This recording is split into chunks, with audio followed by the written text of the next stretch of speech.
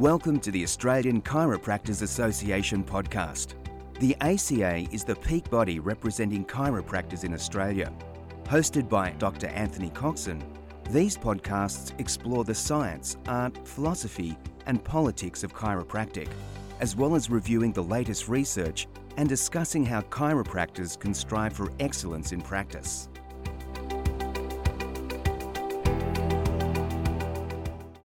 Welcome to the Australian Chiropractors Association podcast. I'm your podcast host, Anthony Coxon. The chiropractic profession has a long association with community service. There have been several outreach programs over the years that have provided much needed chiropractic care to Indigenous and disadvantaged communities, both here and overseas. One such program is Hands on India. This group has been taking experienced chiropractors and new graduates to India for many years, not only providing chiropractic care, but also funding much needed health and educational programs. The current chair of Hands on India is Dr Sue Ferguson. Some listeners may be aware that Sue was acknowledged this year with the ACA Chiropractor of the Year, an award she so richly deserves. So I'm very excited today to be talking with Sue on the ACA podcast about Hands on India. Hi, Sue. Welcome to the ACA podcast. Thank you, Anthony. Thanks so much for inviting me. Firstly, congratulations on receiving Chiro of the Year for 2023. Tell us a little bit about that experience and when you got that information. Well, it was certainly a huge surprise and a great honour. Certainly something I'd never expected. And unfortunately, I was unwell at the time, so I missed the ceremony, but I've had plenty of fun and action with it since afterwards. Fantastic. Well, congratulations from me. That's a very, very richly deserved award. But today we're here to talk about Hands on India. Now, it's been around for a little while. Tell us, how did this group start? Well, Hands on India was started by Dr Brett Deller, a chiropractor from Western Australia, when he was a Murdoch student back in 2006. He saw a magazine article which had 3 young children who were under 5 breaking rocks on a riverbed in remote India. And he sourced the photographer and actually went and travelled and found these 3 children in Siliguri in India, and at the same time sourced an NGO partner over there, which to find ways that he could help those children. Amazingly, those 3 children have now attended our schools and graduated from the schools, so have remained as part of our Hands on India story. That's just amazing. And one thing just to be motivated and go out and do something, but to find those 3 kids in that tree photo. I wasn't aware of that story. A photo of those 3 children graduating from school. So over the years, it's certainly grown from very small beginnings with Brett taking a few Murdoch students, and the program's grown and grown. We've since had 16 trips. We've taken over 400 chiropractors and students and new graduates, and we've provided over 30,000 patient visits during that time. And Brett remains a member of the board and a big part of Hands on India. And so when did you become involved? And I guess what was your motivation for going over to India and providing care and getting into the position that you're currently in with Hands on India? Well, in 2009, I saw advertised in the AC magazine that Dr Noel Patterson, another Western Australia chiropractor, was running a trip with a bunch of Murdoch chiro students and was looking for experienced chiropractors. And I thought, well, what better way to hang out with one of the greats of chiropractic, Noel, and learn and see what he does and to learn from other chiropractors. In private practice, you spend a lot of time in your room telling yourself the same story, and you get a bit sick of your own voice. So it's really a wonderful way of experiencing how other people from different backgrounds and different experiences using different techniques do things differently. So that, and I love India. So I'd been with my family and had a very glamorous trip there, and I really wanted to be able to connect with the real people and what better way than helping those in need with the service of chiropractic? So off I went. So tell us about that experience. How long are you actually in India for? Where do you sleep and stay? How often are you actually providing care? What's the experience like? So we travel annually we've changed the times, but we've worked out early February is the best. We go for 2 weeks. We take a team of about up to 30 people, made up of experienced chiropractors and new graduates. We no longer are taking students, but we do take newly graduated students. It's a bit like a big blind date because you don't necessarily know who's going. Yeah. A lot of fun. We meet in Delhi and we fly to a remote part of India, which is far off the tourist track. It's in the far northeast corner. It's near Darjeeling, the tea picking area, and they also break rocks in that area. It's part of India's poorest population. They a lot of Indigenous Indians and speaking 17 different languages. So it's an area that really needs help. We've partnered with Seva Kendra, who's a NGO in the area, actually back to the Bangladesh war. They've been there 50 years, and they know who needs help in the community and are able to create a safe oasis where we stay. So we stay in basic accommodation, but it's very safe. And, India is this big country of sensory overload. It's colours, it's smell, it's noise, it's people. But the people in this region are just so they're just gentle and really lovely and just appreciate what we offer so much that they're an absolute delight to be around. And the experience of actually being part of their life and connecting with them is just something money and tourism just can't buy. During our time, we set up 4 clinics in remote villages and head off in subgroups into these villages to create clinics. We'll see about 3,000 people during our 2 weeks there. And they arrive with often not a great understanding of chiropractic, but just a hope for help. And it really tests us to utilize our skills and what we can do with our hands to bring help to these people. But in my experience there, what I'd not seen in 2 decades or 3 decades now in practice, I saw in the 2 weeks, and the results that we get, I just never see in my practice in Mossman. They improve so well. They're actually very strong people, and with the adjusting, it just blows your mind away. After my first trip there, I was, returned to practice and was talking of things I'd seen, and I actually thought I had to go back because I was thinking I must have made up those sort of results. And I didn't believe myself after a while. So, yes. And, the other thing that I really saw that first time and we see is just the change in the students or the new grads, what they can learn in 2 weeks, that they just gain so much confidence and skills that it was just amazing. And over the years, I've seen some of those students go to return as new grads, then experienced chiropractors and now part of the board. So it's wonderful, that journey of them growing up.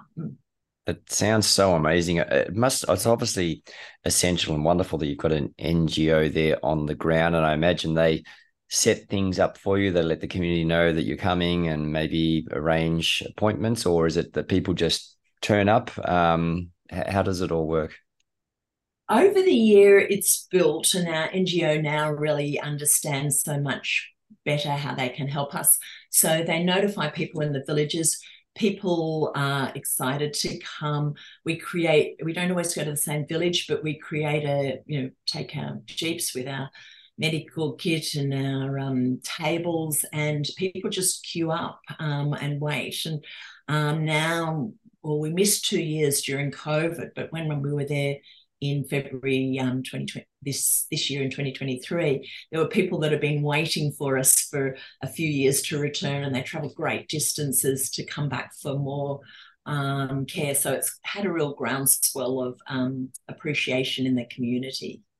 And we also even had the local medical, at times we've had, sort of a jeep of neurological patients coming with the physios from the hospital to see what we can do, or, it's had a real community of people wanting to see what chiropractic is and what we offer. Gee, that's really interesting. Do you work with any of those sort of neurologists or GPs, or is it mostly just a chiropractic experience that people are getting? It's mostly a chiropractic experience. Over time, we've got a better opportunity to refer on to hospitals for some of the high need cases, but we're dealing with these poor people that just have had no exposure to any medical care. So they fall outside of the system. We're working on changing that, but yes, it's a very different model. You mentioned earlier that about the many different languages. I suspect that many of the people you're seeing don't speak English. Yes, almost zero.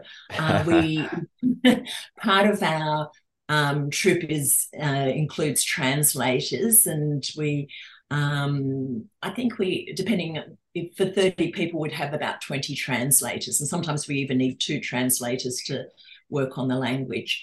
And a beautiful part of, again, last year's trip was seeing some of those translators I've known since they were sort of 15-year-old kids, and they're now 30-year-olds taking time out of work just to come because they love giving service with us. Wow, that's fantastic, isn't it? And look, I think there's something, don't get me wrong, it's always better. Obviously, the communication is important, but how valuable is communication when it's not verbal? When you're just putting your hands on someone, and you really, we as chiropractors really can speak with our hands, and you can sometimes connect with people in a way that you just might not connect with if you could speak and they could speak English.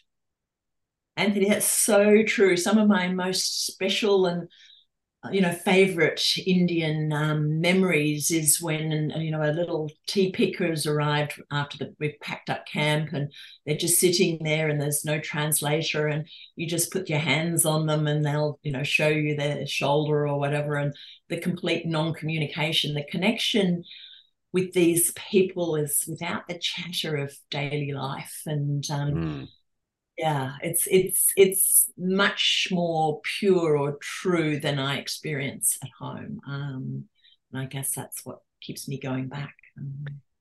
And of course, it's not, while the chiropractic care is absolutely valued, it's not just about that. Hands on India run other services, and I think you mentioned about some of the educational stuff. Do you want to go through that and explain that to our ACA viewers? Yes, so we have 2 weeks of chiropractic health camps each year, but over the year we realised we needed to support the community. 1 in 4 children were in child labour when we started, and getting an education became really obvious. In 2012, while we were there were some local little schools that were shutting down, and at that stage we committed to funding those 2 schools. That's grown to 6 schools and 900 kids. In their communities. They go to school at primary school, and then they can go into high school. During our trips, we visit those schools, we go and check the kids and adjust them, and it's a really special part, and we watch those kids grow up. Then with the children coming out of child labour, we realised the women needed some more support financially, so we started women's empowerment groups. We now have 3,000 women in 273 groups, 273 villages, doing with microfinance, but a lot of that is education about child labour, no child marriage, just health and well-being, and organic farming. So much more comes from the women's groups. In fact, the women's have become so empowered. And again, we meet with about 500 representatives when we go on our trips, which is just so precious. They sing and dance and speak with us about their achievements, again, through translators. But we've now started to have form men's groups this year because we realised the men were getting left behind, and we're working particularly on alcoholism and domestic violence, but we're really working on bringing the men up now. So that's what's happened with being so successful with the women. Fantastic. And we also run 36 health centres, which started during COVID, but it's been huge. And these are run by local community volunteers in the villages, where they're a safe place for people to come because they're fearful of the doctors. They don't actually have access to doctors. They don't understand medicine. They're very fearful of getting help. And so by being trusted community members, they know the families, they understand, they can work with the pregnant women. And what we're achieving with that is amazing. We've also got other NGO partners that have joined us because they couldn't access these people. So we've done several hundred eye operations and accessed free classes, which actually Hands on India doesn't pay for, but the other NGO, we just bring them together and take them to the city to have their operation and take local village people to care for them in that scary hospital situation. So wow. It's amazing. So a lot of the chiropractors that actually go to India also fundraise as a part of their experience. I'm assuming that's where the funds come from to run these programs. Yes, so an important part of attending is fundraising. There's and that those donations are fully tax deductible. We also have some donors that have been very generous, but 99% of our funds raised go overseas. And to give you an idea, $50 puts a child through school for a year. Where the money just goes an amazing way, and when the chiropractors attend and see how their funds are being spent, it's mind-blowing for people. So yes, that's an important part of being part of it. And that dollar goes a long way in India, that's for sure. So it's clear that the local communities are benefiting enormously, but I can tell just from the excitement in your voice how incredibly beneficial this must be for the chiropractors who are actually there, both from a professional and perhaps spiritual level. For those who are interested in finding out more, whether it's to donate money or to have a hands-on India experience themselves, where do they need to go to get more information? So there's the Hands on India website, handsonindia.org.au. You can contact us through the website. You're welcome to contact me directly. I'm always happy to have a chat about it. We are working on our February 2025 trip, which we're already putting together. There is a couple of places in February 2024, but you'll have to contact us within the next few days because it's all up and happening. Stacey Saunders, chiropractor from Sydney, will be running that trip. I also just wanted to say, why, people will go. I've been 7 times and I've definitely got back more than I've given. It's not often you get the opportunity to embrace such an exciting, vibrant culture as India, but to be able to work with people who really love and appreciate the care we give is enormous. But to spend 2 weeks away from the busyness of life and all that happens at home, thrown together with a group of chiropractors that are so diverse, so many different techniques, ages, stages of practice, we learn so much from each other. And I realize always that we're more similar than we're different. I have discussions previously that one will say I'm a rehab chiropractor, and I say, well, I'm more doing pediatrics. And then we hear each other talking, and we're actually speaking all the same language and learn so much from each other. So I just love how it brings us as a profession together. And those deep connections really go, far more and have really enriched my life. It also really reminds you of the magic of what we do. I think it's easy to get a bit tired and fatigued with day-to-day practice, and I definitely find I return energized. My patients love it and actually expect me to go every year. And when I'm not going, it's why not? And for many chiropractors over the years, I've seen that space has actually created a space to change perspective and direction and new beginnings for them, and to really reinvigorate practice. But not to mention, for the new grads, it's just such a big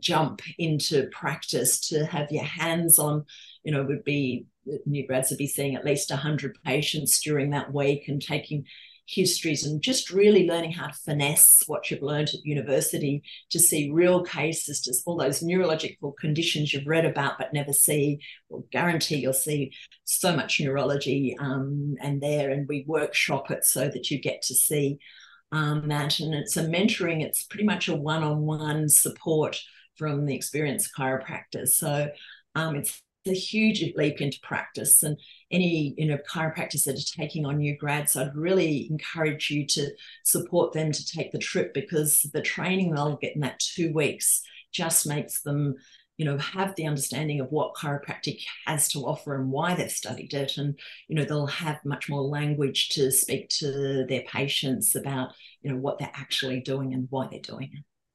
Wow. Well, you've definitely sold me, Sue. That's absolutely fantastic. I'll be looking forward to going on my first one, maybe even for the 2025. Well, if not, certainly by 2026, I expect to be there. And I think a lot of chiropractors now will be very excited about the opportunity to make a sort of contribution, even if it's in a small way or maybe a very big way. But it does sound like it's a wonderful thing to be involved in.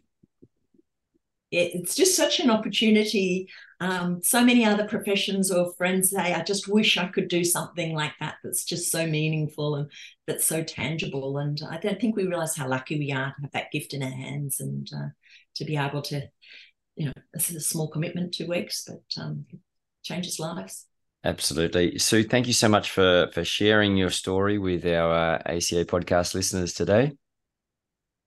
Thank you for the opportunity, Anthony, and I look forward to meeting lots of new chiropractors coming along. Absolutely. Well, that's it from me. Thanks for listening. I hope this podcast has been helpful in your quest for excellence, and I look forward to chatting with you again on our next ACA podcast.